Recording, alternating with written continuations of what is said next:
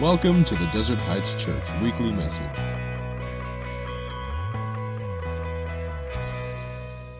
The followers of Christ have had the impressive opportunity to visit with the risen Christ.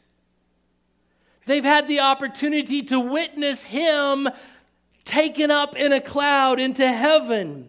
And the question of the two angels that came is, why are you standing here staring into heaven? Why? Jesus has ascended. He's been taken from you to heaven. Why are you standing here?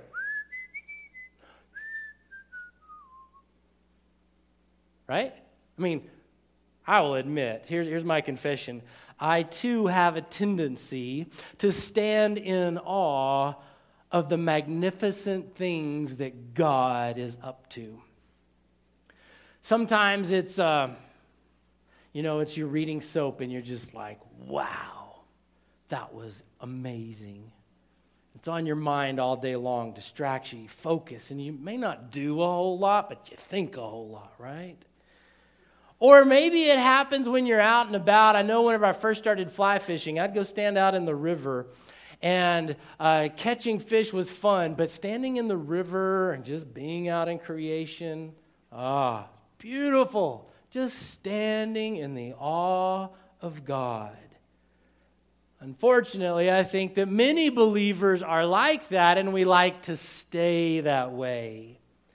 It doesn't change the fact, watch this, that what we know, what we have seen, what we believe should motivate us to move. Are you with me?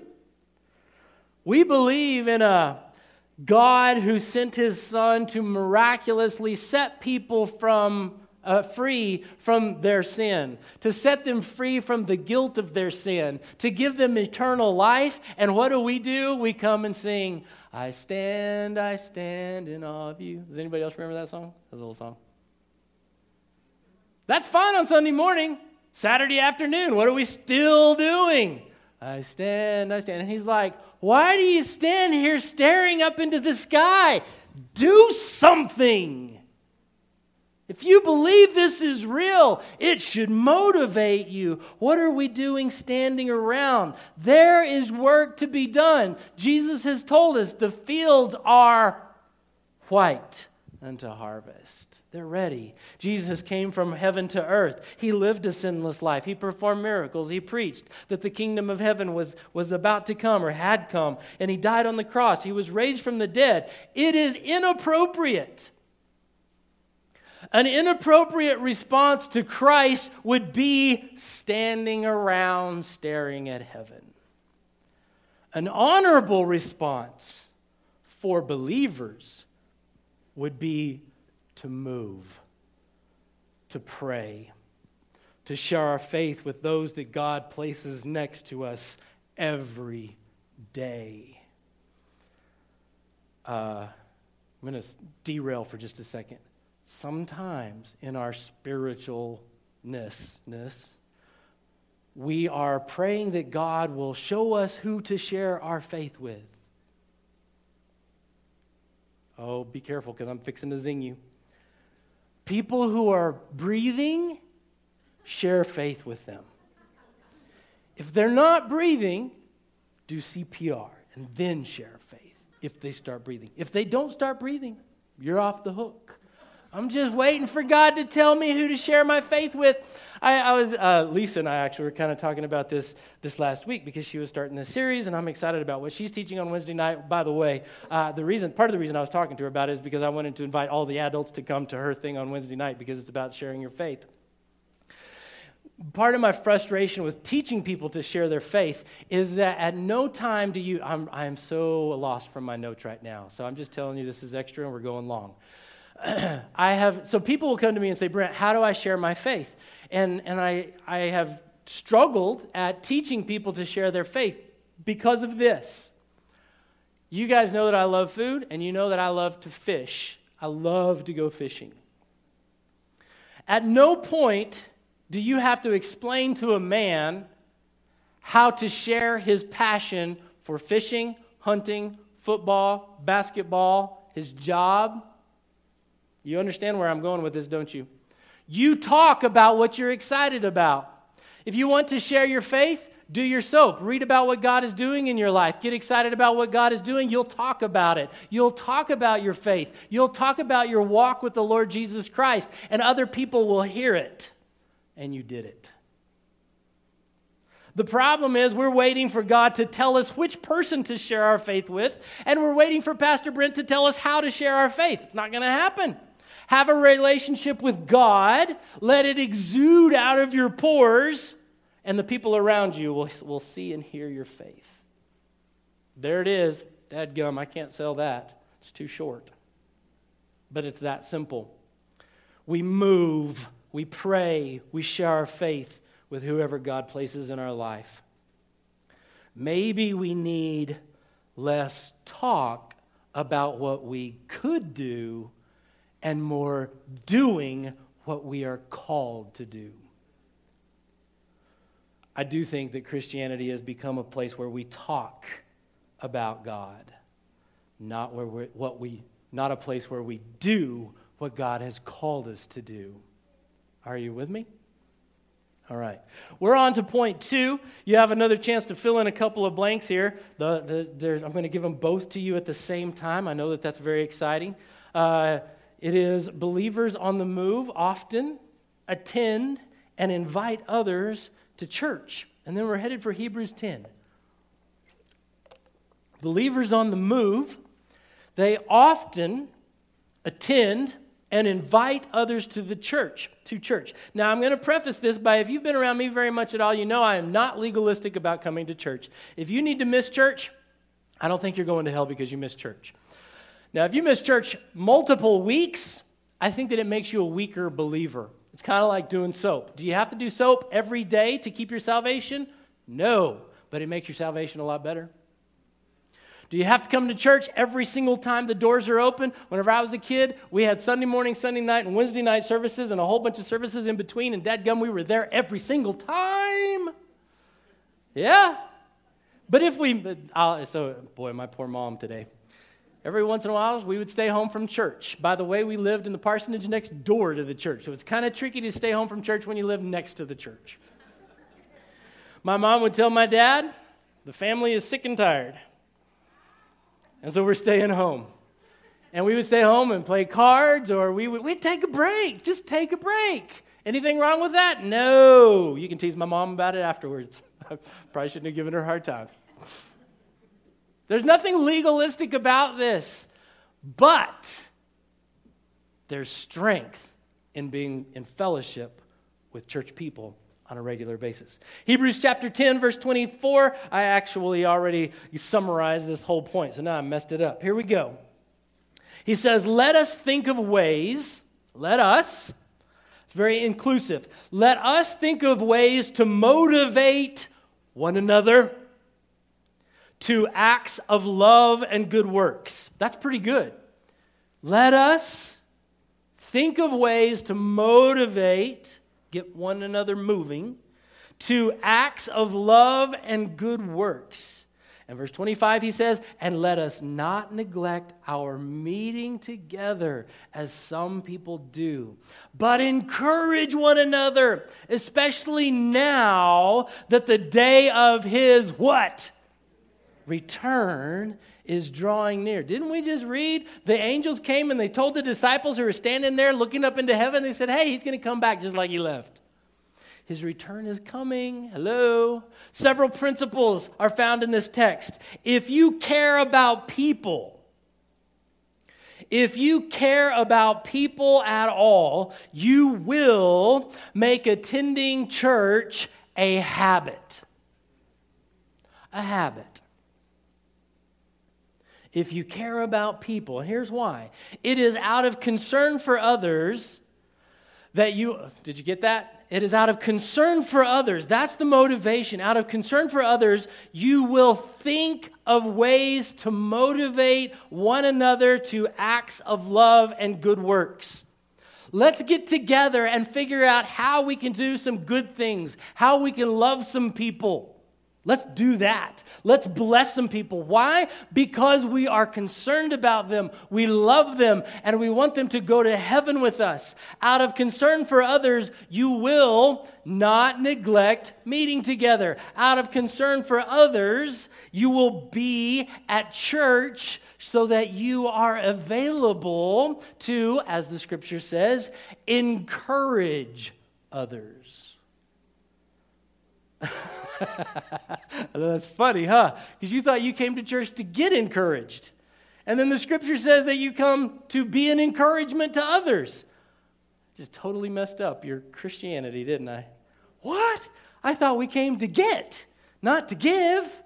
I know. This is why we do soap, so that there's not surprises on Sunday morning. You read it during the week. You know what this is about. When you neglect our meeting together, that is not healthy for you, and it's not healthy for the rest of the church. Watch this. We, the church, did you catch that?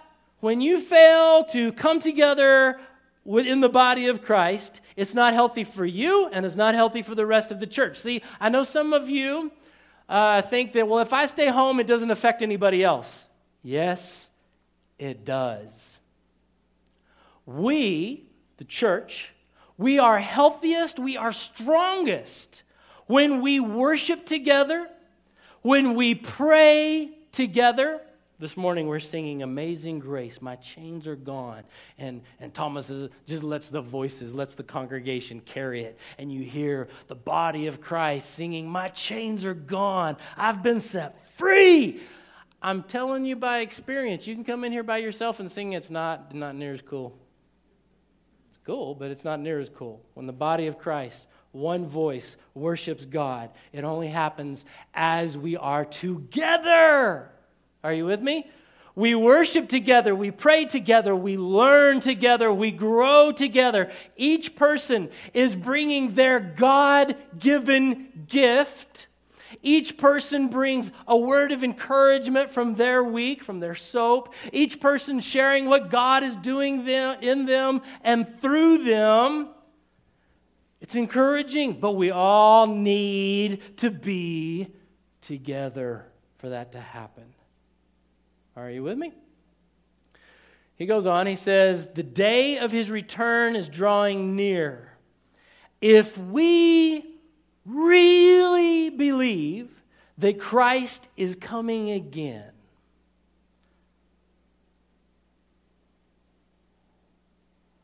see, we've kind of, even our old songs from 40 years ago, lots of songs about Jesus is coming back, and we were celebrating the return of Christ.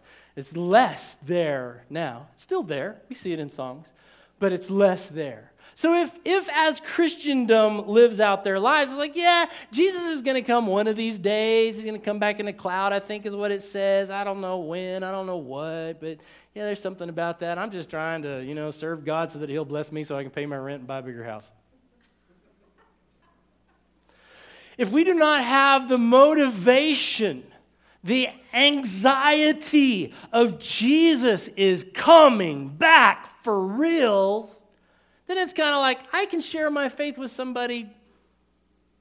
My dad would say, mañana, or the day after. I'm not sure what that means either, but that's what he said. Mañana, or the day after. Right? I don't need to share my faith today. I don't need to be worried about the salvation of my neighbor or the person that's standing in the grocery line with me, because I'll see them another time. Jesus, we used to sing, he's coming soon. Soon's relative. We've been waiting for 2,000 years. No need to get all wound up about it. If we really believe that Christ is coming again, then it's even more critical that we work through and in the body of Christ. That's the truth. You don't do evangelism all by yourself. I wrote that, and then I thought about it, and I do believe that. I'm not just saying that. We have taught one-on-one evangelism. But I'm not sure that God intended evangelism to be one-on-one. Here's why. Each person lets their little light shine in a community with the rest of the body of believers. Are you with me? You're one light in the body of believers. Then the church is like a city on a hill that cannot be hidden. If you take your little candle and you go stand up on the hill, nobody sees you. But whenever the body of Christ lets their individual light shine and we bring them together, now we're shining a light that the world can see. Jesus is lifted up and people put their faith in Christ Jesus. It's kind of like whenever we did our Christmas Eve service. You're here for the Christmas Eve service? Fantastic service. Loved it, enjoyed it. At the end, we sang Silent Night, handed out candles to everybody, turned all the lights off, and you know what? Because there's a whole bunch of candles lit, it's bright in the room. Beautiful, beautiful, beautiful. If we had just lit one candle, does it light up the whole room? No, it's pretty ineffective. Imagine this. Imagine this. We have Christmas Eve service. I'm off my notes again if you're wondering. We have Christmas Eve service. And all that happens is you come, the lights go dim, Thomas stands in the middle of the room with one little candle, and he sings Silent Night. Now, I'm not saying it'd be good. It'd be good. But it would be pretty non-dramatic, right? It's as everybody has a light, and everybody sings, everybody shares their faith, everybody lives for the glory and the honor of God the Father. Then the church is a force to be reckoned with, a force that people see that they can put their faith in, they can put their hope in God the Father. That's good. The church is not going to do a greater work when each believer works independent of other believers. God has ordained the church, and I believe this with all of my heart. I'm a champion of the church. God has ordained the church. That's all of us together. And then he promised that through the church, in Ephesians, he says, I think it's chapter 2, he says he would do more than we could ask or imagine. We often take that verse, I want to say it's Ephesians 2:20 or 22. We take that little verse out that God's going to do with me more than I could ever ask or imagine. That's not true. The whole passage is about the church and what God is doing through the church. Together, we can do a greater work. Independently, we just squeak. And it's annoying. Church attendance is like any other discipline. I'm shifting gears. Church attendance is like any other discipline. The less often you do it, the more difficult it is, and the more it hurts, right? The more you do, the more you see results, the results of it.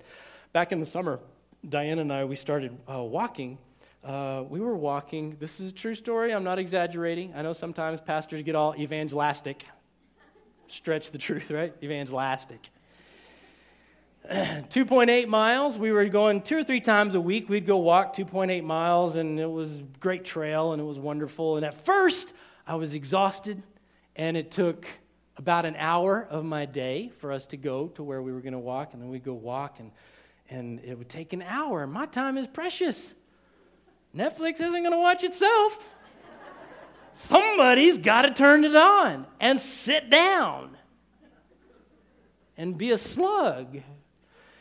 And so this walking is interrupting my whole agenda. And, I'm tired of going. It's taking my time. And then I know I'm a typical guy in the sense that I go walk or I go work out, and I come home and I stand in front of the mirror.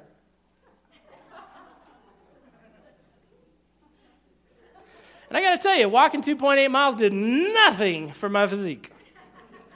So now this is a total waste. But as time went on, what happened is that it got cold, and we stopped walking because don't want to go walk in the cold. I began to feel sluggish. I felt my body get sluggish. I was sleepy all day long. I would tell Diane at 12:30, right after lunch, I'm ready for a nap. And usually that hits about 2:30 or 3, but by 12:30, I'm just, Thomas, we got to go get coffee or something, man. Can't stay awake. My neck and my shoulders hurt more when we stopped walking. I generally felt terrible when we stopped exercising. One workout doesn't change your life, but you do see the cumulative effects of working out over time. See, we worked out for like 2 months. That's why I look so good today, right? See, I can see myself back there in the glass. Y'all are missing out. Like this doesn't come by jogging. This is a Netflix tummy. Boy, we're off track. One workout doesn't change your life or your body, evidently. It's the same with spiritual disciplines, prayer, reading God's word. People will come to me and say, Brent, I did soap for a week and I don't see anything. I'm like, well, I worked out for a week, dude. Stay after it. Spiritual disciplines, prayer, reading your Bible, being in fellowship with other believers in worship, just like last week. All of this works together, cumulative effect to make you spiritually stronger. Just this last week, somebody commented to me very in passing that they had come to Desert Heights for the first time, and they were like, yeah, that was fine. I'm kidding. Your first time, yeah, you never know what's going to happen here on Sunday morning. Brent may just be off of his notes totally. Who knows? But anyway, this person said they came once. That was fine. Then they came the second time, the third time, and they begin to see how that being with a healthy body of Christ followers is beneficial to your spiritual well-being. God did that, church. There's no such thing as a believer being outside of the body of Christ. When we are saved, we are born by the Spirit into the body, the church, the body of Christ. Man, that's good. So, with this Invite Your One service on January 27th, I'm not asking you to invite 53,000 people who need to know Jesus, who need a church home to come to church with you. I'm asking you to successfully invite one person. Invite one. A greater work begins with one. Someone who is lost, someone who is unchurched, someone who is detached from church. That happens a lot. I've told you before, and I want to remind you, 80% of people are receptive. 80% of unchurched people are receptive to an invitation to church if we will just reach out to them. Too often, someone is standing next to us, wanting to be invited to our church, wanting to have the faith that we have, wanting to have the hope that we have. But we're standing, staring into heaven, thinking about how God has made us holy, and we can't stop long enough to care for the person next to us who desperately needs an invitation to church. Invite them to church. Share your soap with them. Some of the most effective evangelism that we've seen in the last 5 years has been people, they read their Bible, they get excited about it, and they tell a coworker about it. They're not telling their coworker for the sake of getting them to church. That's not the point. They're just sharing, hey, I read about this in my Bible today, and this is exciting, and this is what's going on in my life. I just want you to know because I'm excited about it. And that person is drawn to Christ Jesus. Bring them to a life group. Bring them to one of the classes on Wednesday nights. Whatever, just engage in other people's lives. When they do come to church, at the very least, after service is over, and they've had a chance to go get some Mexican food. Hallelujah. Take the time to at least call them or text them. See if they have any questions. Sometimes people come to church and they're like, why does your pastor do fill in the blank? So they need somebody who is nice to say, well, He's very ADD. Or he's very excited. We're not sure which one. They may have questions. Answer their questions. You can take them to lunch after church. Be nice to them. Let us get together and encourage one another and motivate one another to do some good things, like invite people to church, take them to lunch. We're going to pray together. When you got your bulletin this morning, hopefully you got this Invite Your One prayer guide. It has a whole list of things to pray about. That is on your own time. We're all focusing our prayer on that list of things. There may be other things that you think of that you want to pray about. Write them down on there. I do not mind. But right now, we are going to pray for one another. We're going to pray for the body of Christ, this body of Christ. So I need you all to stand, and I'm going to make you very uncomfortable, but we're all family, right? And you all used Dial this morning, so that's the other kind of soap. I want you to squish to the middle. I want everybody to grab the hand of the person next to them. However far you have to move, you're going to move. We're going to pray together. I want you to grab somebody's hand. You are not in this on your own. We are in this as the body of Christ, one body of Christ. We are going to pray for one another as we boldly share our faith with other people, as we go out and do the work of ministry, whatever that is in your life. But we're going to pray that God makes you and the people on either side of you effective in reaching people with the gospel of Jesus Christ. Let's bow our heads together. Father, we love you, Lord, and we thank you. I thank you for this church family. I thank you for the greater work that you're doing in and through Desert Heights Church. Lord, I pray that as we focus our attention upon the Great Commission, I pray that you will put it in us to move. Don't let us just stand and admire the work that you're doing in our lives. Let us take that work out and use it to effectively minister the gospel of Jesus Christ, your grace, your love, and your hope to those who need it. Father, I pray for all of us that in the next few weeks, attending church and being with the body of believers will be a priority in our hearts and our lives, and also inviting other people to come to church with us. Lord, put it in our hearts. Make it something we desire, something we look forward to, something we enjoy, something we see the benefits of in our daily walk with you.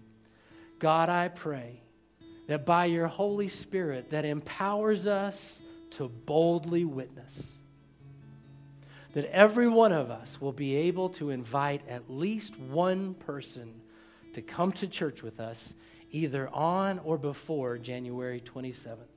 God, I believe with all of my heart that if we ask these things in your name, you are faithful to do them. We ask in the mighty name of Jesus, give us boldness to invite people to church. Give us boldness to share the faith we have with you. In the mighty name of Jesus we pray. Amen. God bless you guys. Thank you for listening. We would like to invite you to come be a part of Desert Heights Church. Service is every Sunday morning at 10:30. You'll find us at 1835 East Main, next to Arby's, here in Farmington, and on the internet at desertheightschurch.com.